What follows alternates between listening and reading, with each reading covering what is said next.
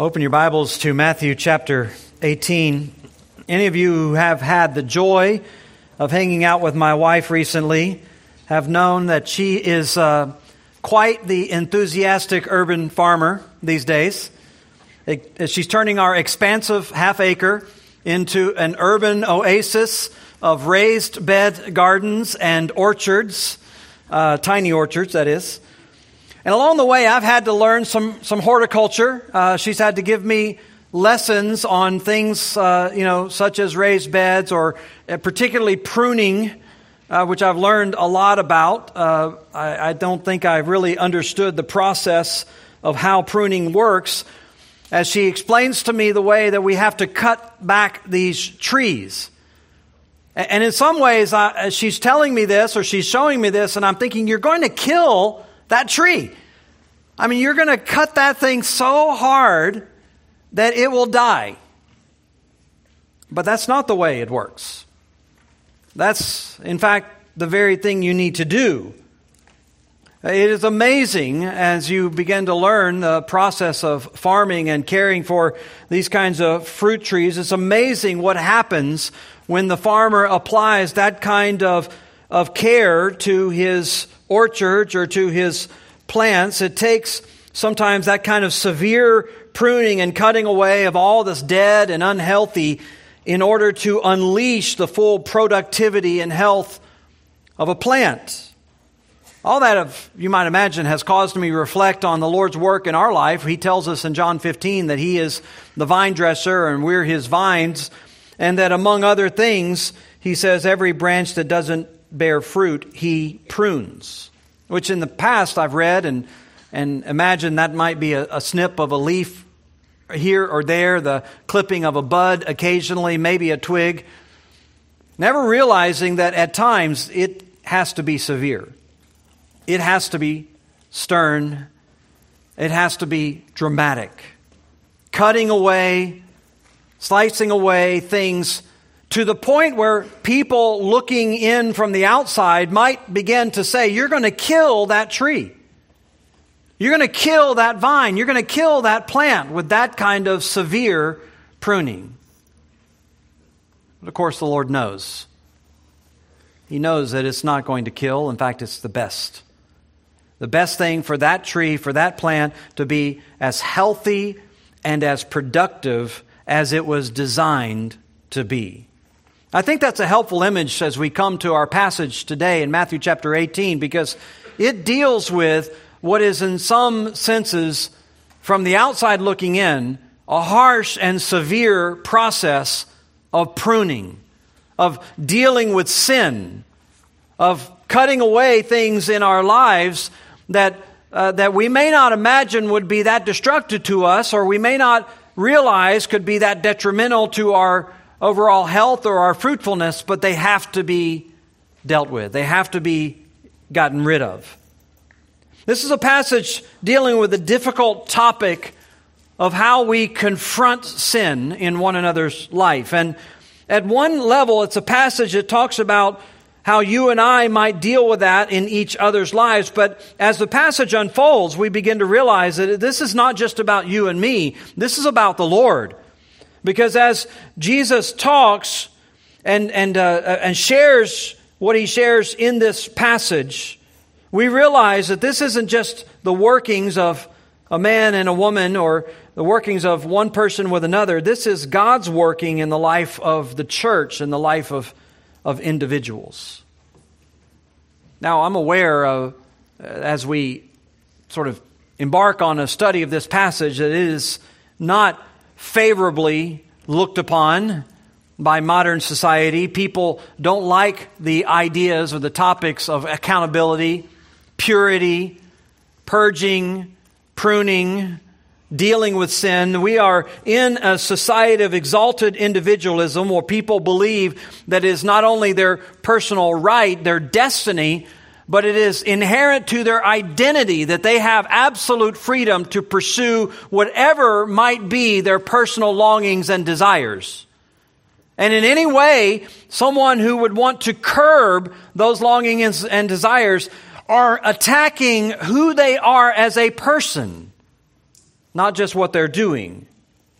And so some people recoil at this whole notion of anybody criticizing, they would say, or we would say, confronting or calling out their sin. In fact, they may even use the very words of Christ out of the Sermon on the Mount. Judge not lest you be judged, as if that is some sort of blanket prohibition against all forms of questioning, all forms of moral standard, all forms of discernment in someone else's life, without even realizing that it is in that very context of Matthew chapter 7, in that verse in the Sermon on the Mount, where Jesus is calling on us to show discernment and in some ways confrontation of hypocritical religion.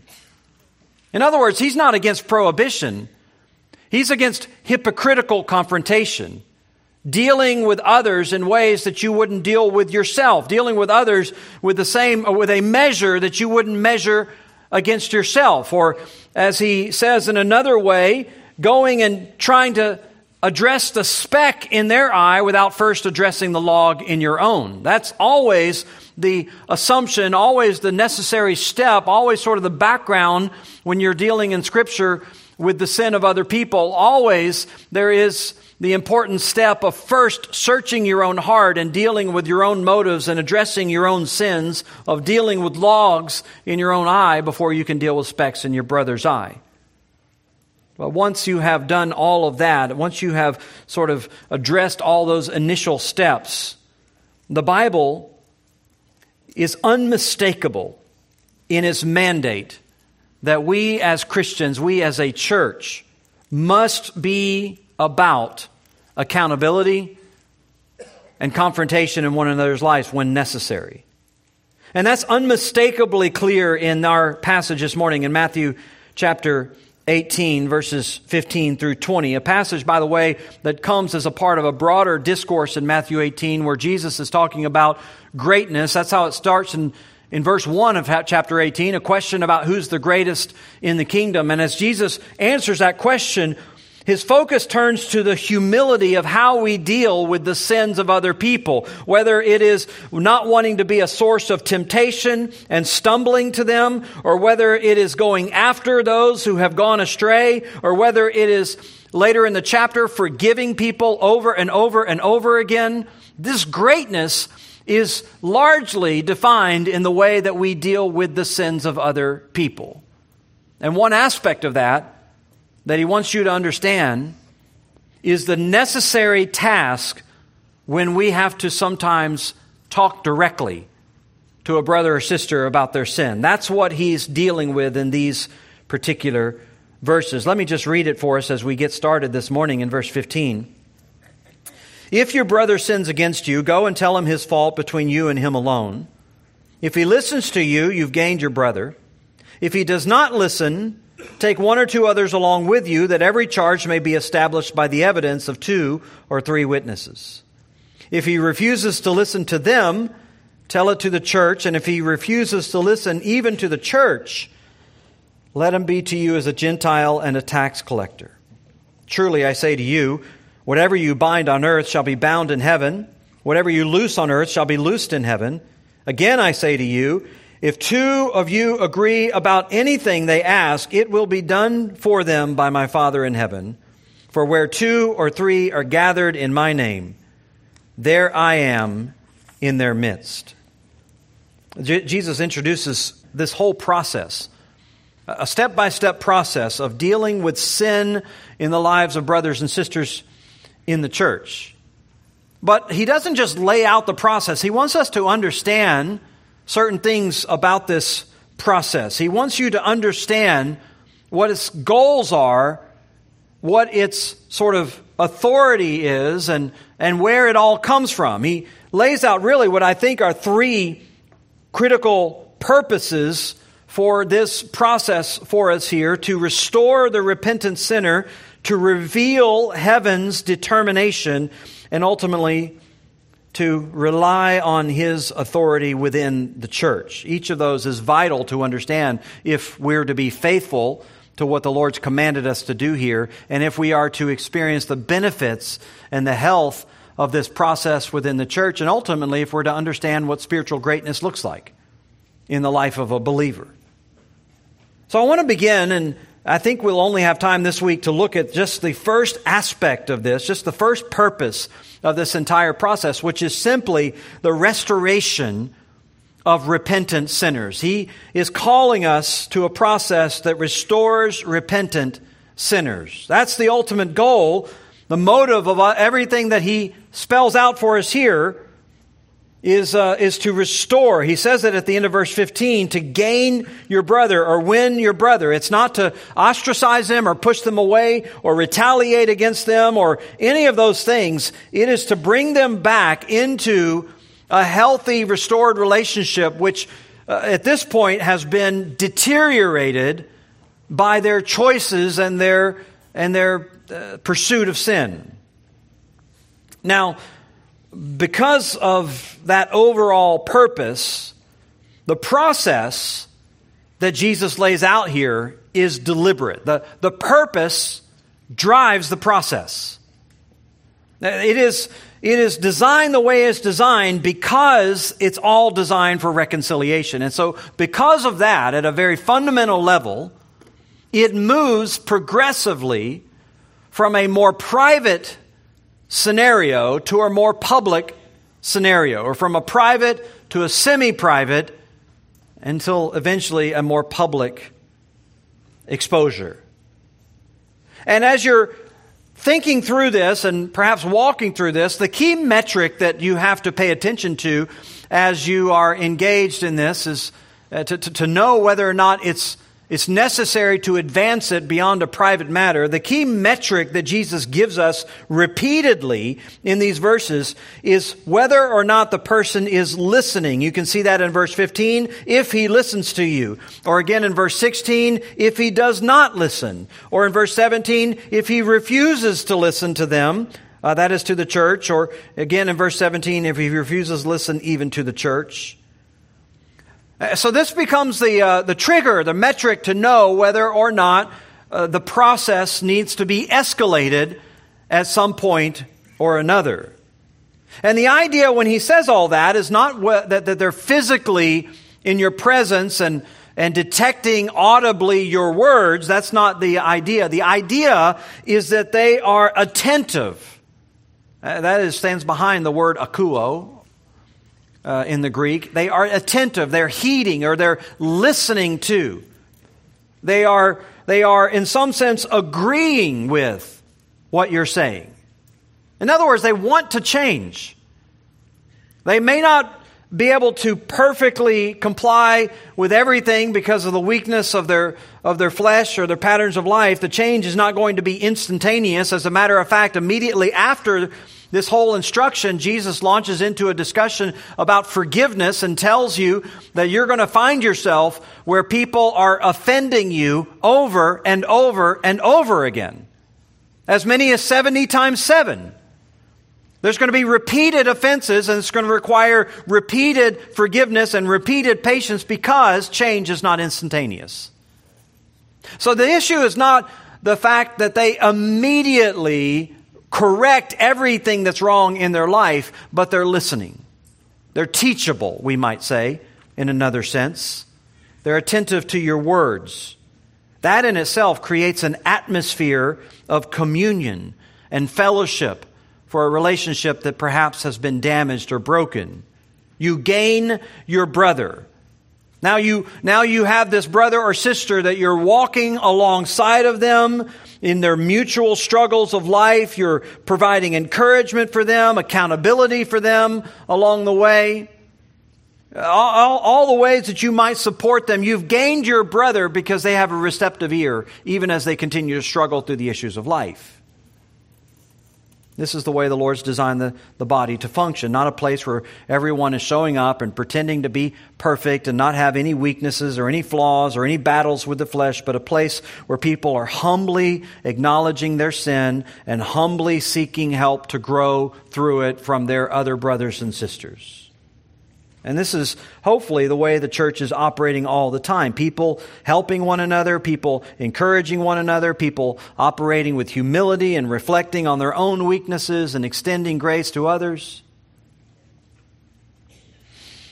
But of course we know that's easier said than done. we know that in reality, this is a hard thing. It is hard when you are offended. It is hard when you see someone sinning. You don't always know whether or not you should go and talk to them or how to go and talk to them.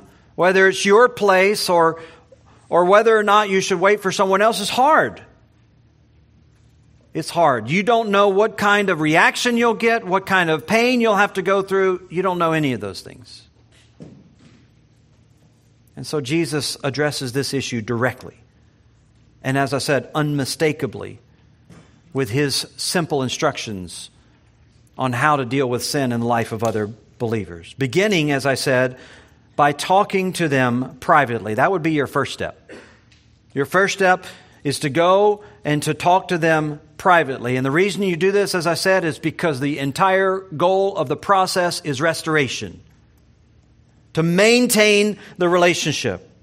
And maintaining that relationship and bringing about restoration in practical terms is going to be very, very difficult if you deal with their sin by first going around and talking to everyone else about it rather than them. Maligning their character, ruining their reputation. That kind of approach doesn't often restore anyone. It doesn't strengthen the church. It does the opposite of what Jesus wants the process to do. It sows distrust within the church, and it makes the person less likely to hear anything from you, any kind of correction, any kind of reproof from you, or possibly even from the people that you've talked to.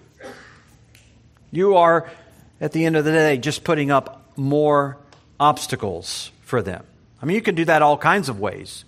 You put up obstacles by going around behind their back and talking to them. You put up obstacles by going to them with severe criticisms and harsh words. That may also cause them to close off their heart to you and not listen to you.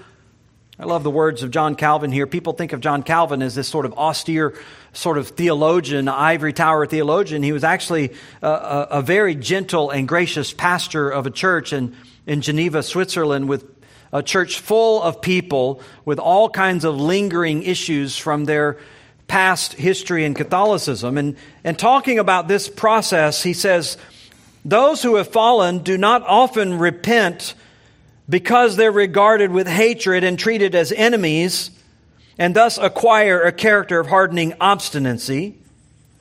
Nothing, therefore, he says, is more appropriate than meekness, which reconciles to God those who have departed from him. I mean, he knew this. With all of his excellent theology and writing and scholarly leadership and all this other stuff, this man understood the basics of human nature and reaction. This, of course, is also what Paul instructs us to do in Galatians 6. Brothers, if anyone is caught in a trespass or a transgression, you who are spiritual, restore him in a spirit of gentleness. So God in his divine wisdom has given us all of this instruction because he knows our temptation is not to do any of this.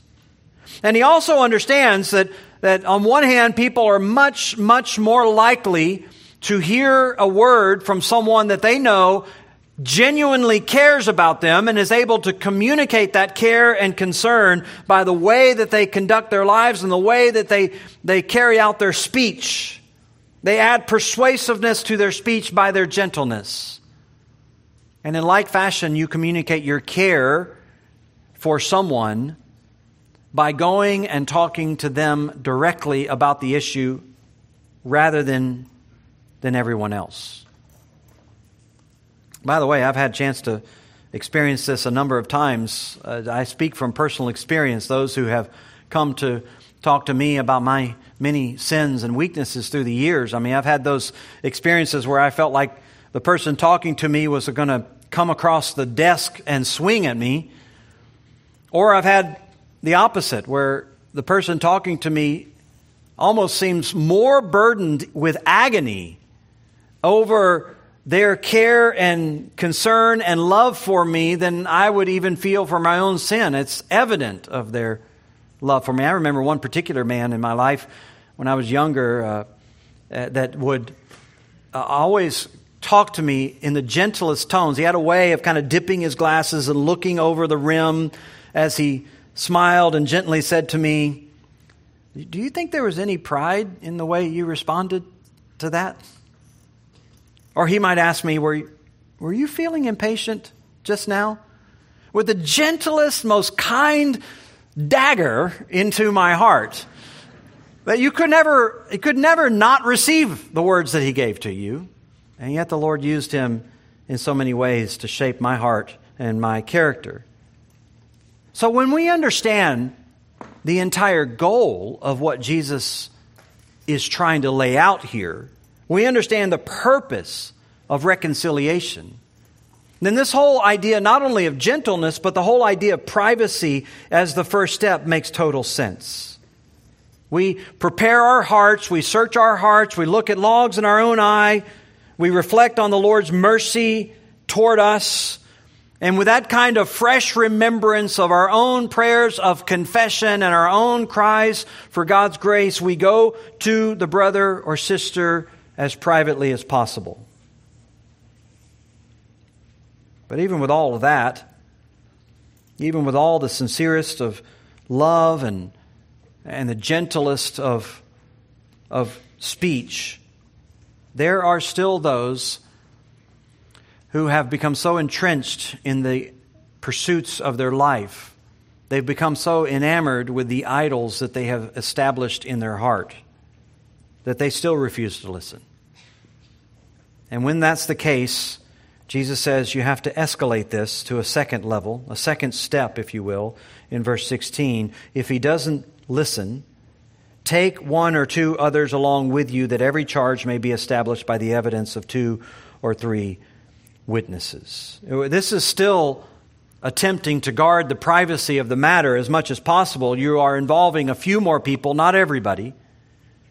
Again, Jesus just simply understanding that people are way more likely to listen the more things are kept in private. They don't have to deal with the social distractions of what people may think of them, public perception. They can more easily focus on the spiritual issues of their heart. And so you go still maintaining some level of privacy, but you're going now with these 2 or 3 others, Jesus says, for the purpose of establishing every charge and evidence. Not that they're necessarily witnesses to the sin. You may not know if they're witnesses to the sin. In fact, the only way you could know would be to go around and survey the entire congregation to see if everyone else sees what you sees, sees what you saw, which is essentially some form of gossip, chatter, and spreading word about the person's sin. That's counterproductive. This is not someone who saw necessarily the same things you saw, but they're coming to watch and to witness your conversation with this person. They are, in one sense, eyewitnesses of the actual confrontation and character witnesses in terms of the response to the confrontation. They're serving kind of that twofold purpose. First and foremost, they're establishing facts. They're gathering evidence in case this has to go eventually before the congregation. They are fulfilling a legal standard which was laid out in the law of Moses, Deuteronomy 19, verse 15. A single witness shall not suffice against a person for any crime or for any wrong in connection with any offense that he's committed. Only on the evidence of 2 witnesses or of 3 witnesses shall a charge be established. That standard was laid out in God's law in order to protect people from false accusations of crime. And Jesus uses that same legal standard here, that these witnesses are coming along to clarify and to establish what did and what did not happen. And they want to, along the way, gather all the adequate, convincing proof, if you will, of the accusation, because they understand that so many times when there are frictions in relationships, they're not built on actual issues of sin. There are all kinds of offenses that we take that are nothing more than personal offenses. Someone hasn't done anything that's a violation of God's law, or anything that's an offense to God's character. They are maybe oblivious to some of the ways that they might be perceived, but they are not actively sinning. They might be doing things different than you do them. In other words, this is an issue of preference, and you've taken offense over a personal preference. Or possibly you have mistakenly assumed things about their heart and about their motives. You were offended by something that happened, and now you are reading into so many of their actions motives that aren't really there. And so these 2 or 3 witnesses come along to assess all of that stuff, to make sure that none of those things are happening, that there was actually some offense that took place, some sin issue that could be defined and addressed.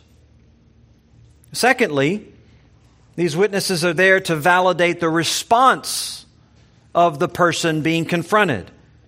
They confirm that the offending brother has responded in a certain way, or they are there to be witnesses of how they respond, what they said, what they sort of how they defended themselves, or whatever it might be. Partly just to sort of bring clarity, but also for the potential that they may try to change their story or evade accountability or deny something in the future.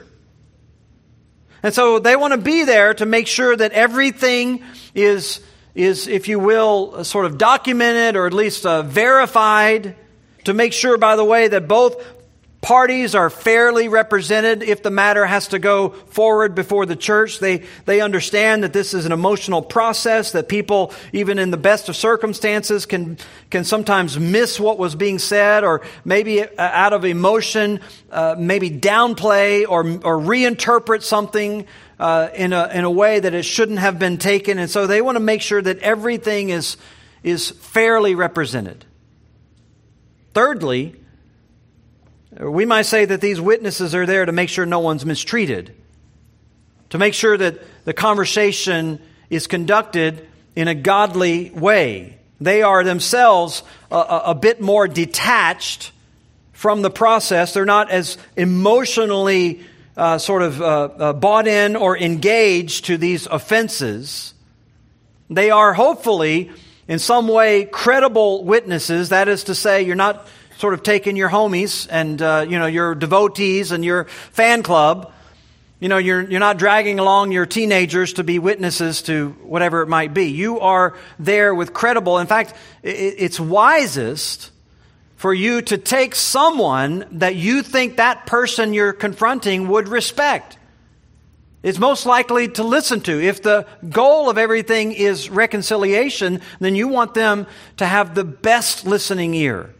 And so you want to find a respectable, influential person in their life to take along with you. And they are there to make sure that the emotions don't get out of hand, that the process doesn't get distorted and devolve into even more hurtful words and hurtful conversations, to make sure that everything is appropriately clear and appropriately gentle so that it can facilitate reconciliation. Fourthly, they're there to emphasize the seriousness of the situation. I mean, by virtue of the fact that they've been invited, it ought to communicate the seriousness. And by the way, when you invite them, you should certainly be gracious enough to the person you're talking to let them know that you are bringing some other people to talk to them. I mean, you yourself would not want to feel ambushed or caught off guard by some sort of random conversation in a random place that you weren't expecting. And so you inform the person that you're bringing others with you to talk to them about this particular issue of which you have accused them. And if they haven't at this point, hopefully they begin to grasp the seriousness of this as they're now involving other people. And if the witnesses are there and they sense that maybe that hasn't happened yet, they can provide additional encouragement and admonition to everyone involved to remember the commands of Christ, to walk in humility and to strive for holiness and to guard your witness before the Lord and to maintain unity in the body of Christ. To really emphasize the dangers, potential dangers that are there. They're involved, in other words, with the exhortations, even the confrontations. That's implied when Jesus says, in the plural now, if he doesn't listen to them.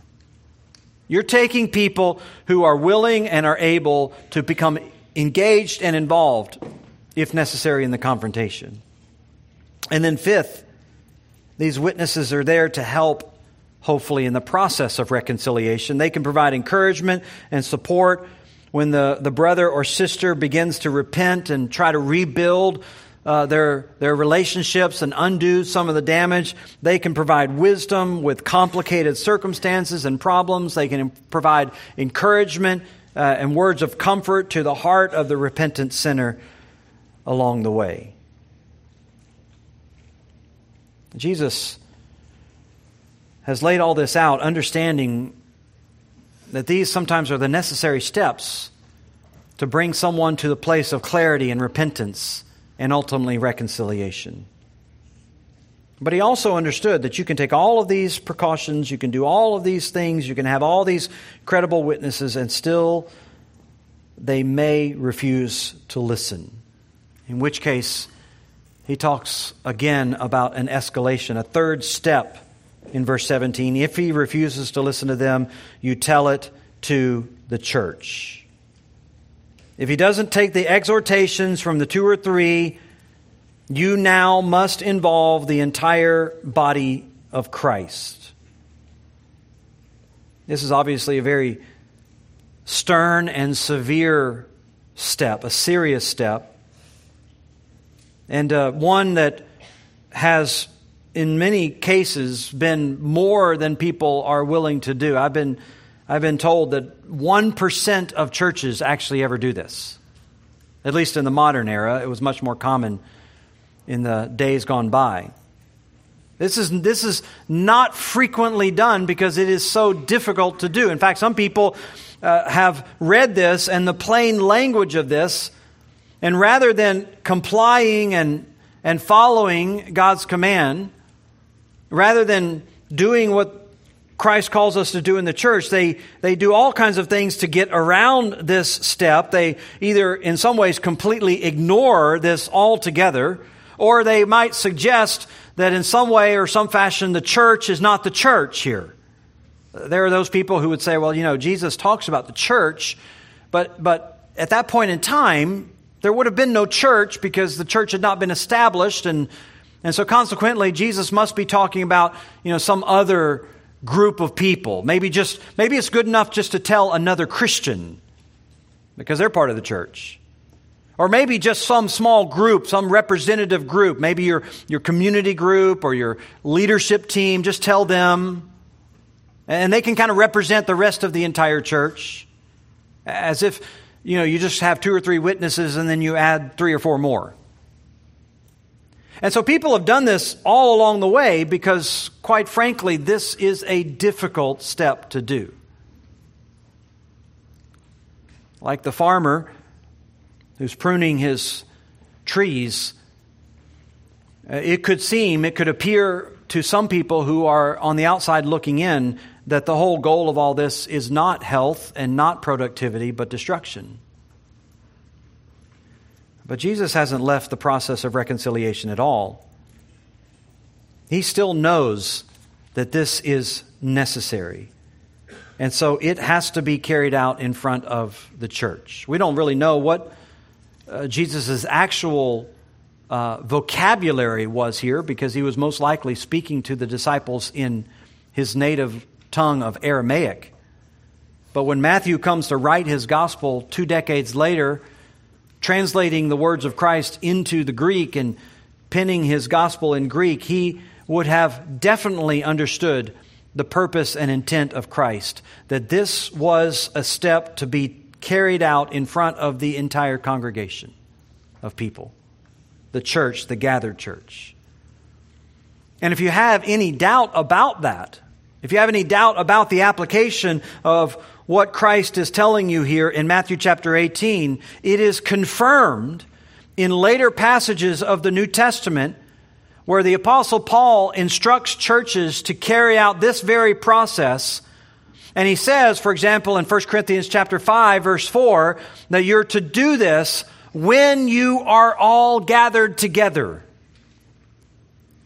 In other words, in some sort of normal, regular gathering, we would say worship service of the church. This kind of rebuke, as I said, is distasteful in a world of unfettered individualism, people believing that their personhood is defined by their freedom to pursue any personal desire, any personal longing without any outside influence or pressure to conform to a standard. To do that in their minds would be to call them to be an unauthentic person, to not really be who they are. And so there's this broad mentality today that any of this kind of activity is inherently a moral violation and an unloving act.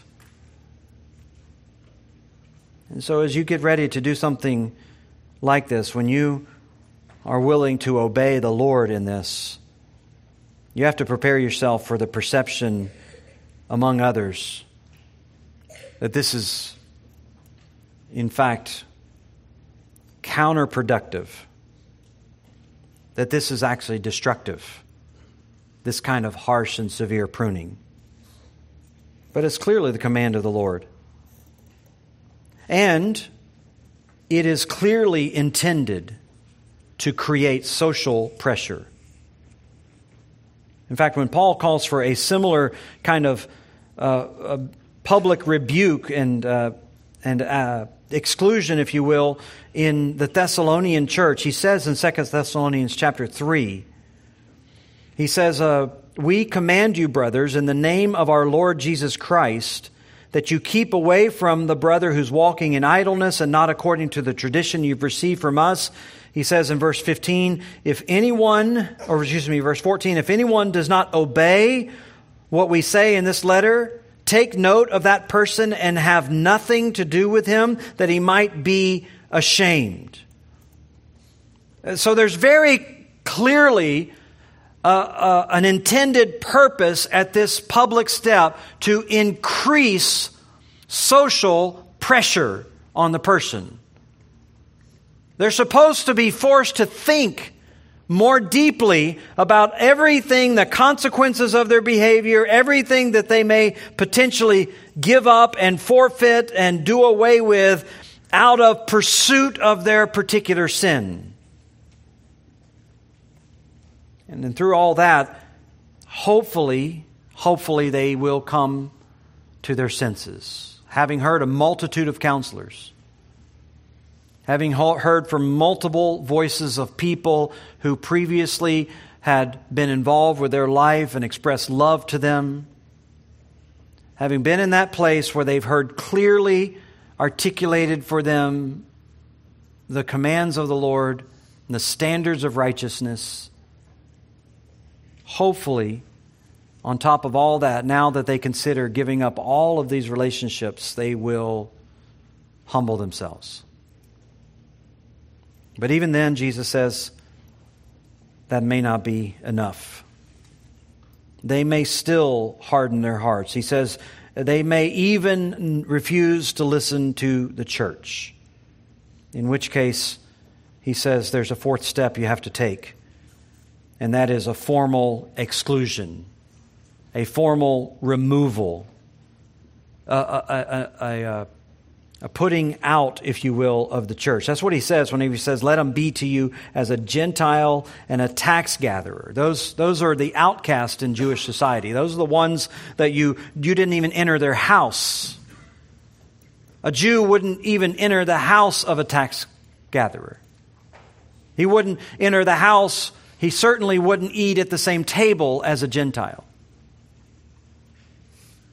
Some people with very poor methods of interpretation import ideas into this passage that are foreign to the context and in fact upend the whole meaning of the context whenever they begin to surmise, well, we're supposed to love tax collectors and prostitutes and Gentiles, and so whatever this means here, maybe we're supposed to be embracing and loving and spending time with these people who are in this place. We're not supposed to be putting them away from the church. We're supposed to be actually hanging around with them and having meals together with them.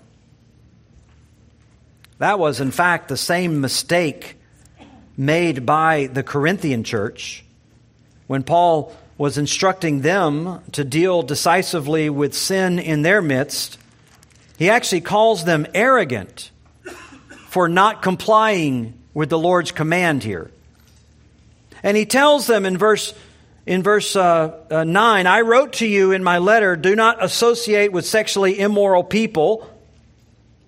Not at all meaning the sexually immoral of this world or the greedy or swindlers or idolaters, since then you'd have to go out of the world. But I'm writing to you not to associate with anyone who bears the name of brother. If he's guilty of sexual immorality or greed or idolatry or a reviler or drunkard or swindler, do not even so much as eat with such a one. You see, the Corinthians had upended the Lord's command. They had upended the Lord's command. They did what so many churches do. They actually had allowed their external witness to be muted or in some cases eliminated. They weren't reaching out to the lost. They weren't really proclaiming the gospel to the swindlers, to the sexually immoral outside the church. But at the same time, they were opening up their doors in membership and fellowship and participation to people who called themselves Christians but lived like the world. They were, in the words of the Apostle Paul, they were brothers in name only. Meaning that they had no real intention of following God's clear commands in Scripture, but they wanted to still have the label of Christian. And you see this happening all the time in churches today, where they welcome into their midst people who have worldly mindsets and worldly lifestyles. They have embraced everything that is against the gospel. They are sexually immoral, or they support sexually immoral lifestyles. They are in their own pursuits full of greed or in some cases idolatry. They're drunkards, swindlers, or any of those things. And churches fill their seats with these kinds of people for whom there's never a real demand of transformation in their life.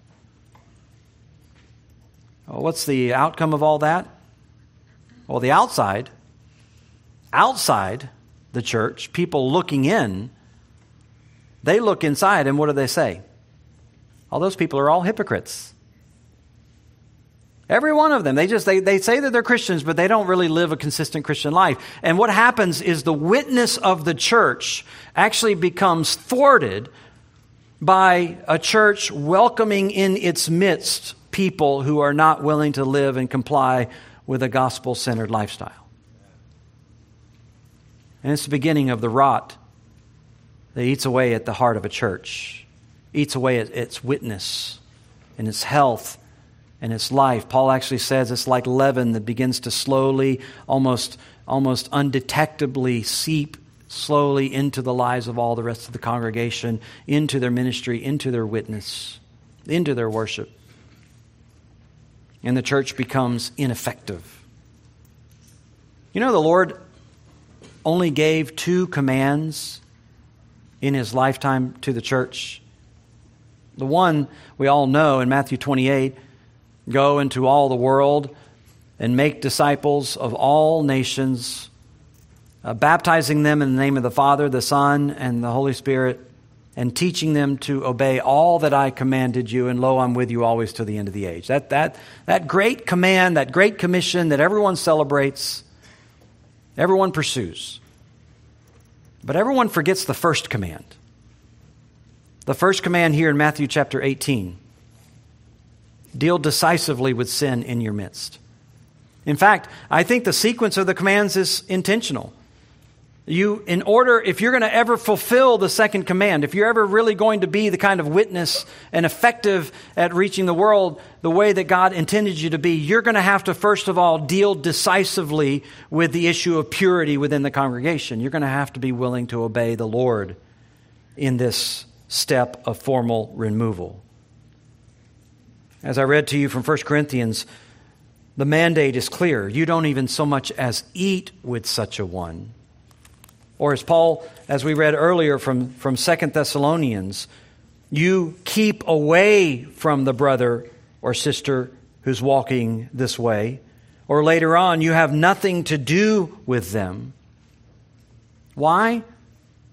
Well, because the goal, which is reconciliation. You say, well, how can that reconcile? How can that kind of harsh pruning away make them more fruitful? Well, in the Lord's wisdom and design, He knows. You strip away from them all the comforts of their Christian fellowship and care in the body of Christ, and you make them stand in the harsh winds of the choices of their sin and begin to watch their life suffer under that until eventually, hopefully, they come to their senses and return. You're not supposed to provide aid and comfort to the one who is actively and defiantly fleeing from the Lord's clear instruction. Well, that's the nuts and bolts, but that's not the total picture. There are other aspects of this that Jesus wants us to understand. They're vital for us to understand in terms of His purposes for this process. They're given to us in verses 18 through 20, and we'll get to that, Lord willing, next week. Father, we're grateful for the love that you give to us, even when it comes with your pruning work. You have never abandoned us, though you often discipline us. And the discipline is not pleasant in the season, but it brings with it the everlasting fruit of righteousness. Lord, I pray that you'd help us to understand your loving care for us so that we can participate in your loving care for the church and for our brothers and sisters in Christ. Give us a willing heart to do the unpopular and difficult things that you call us to do so that we might be fruitful, healthy, flourishing, as planted by our vine dresser, tended by you, carrying out your will, and finding ourselves useful in your hands. We pray in Christ's name. Amen.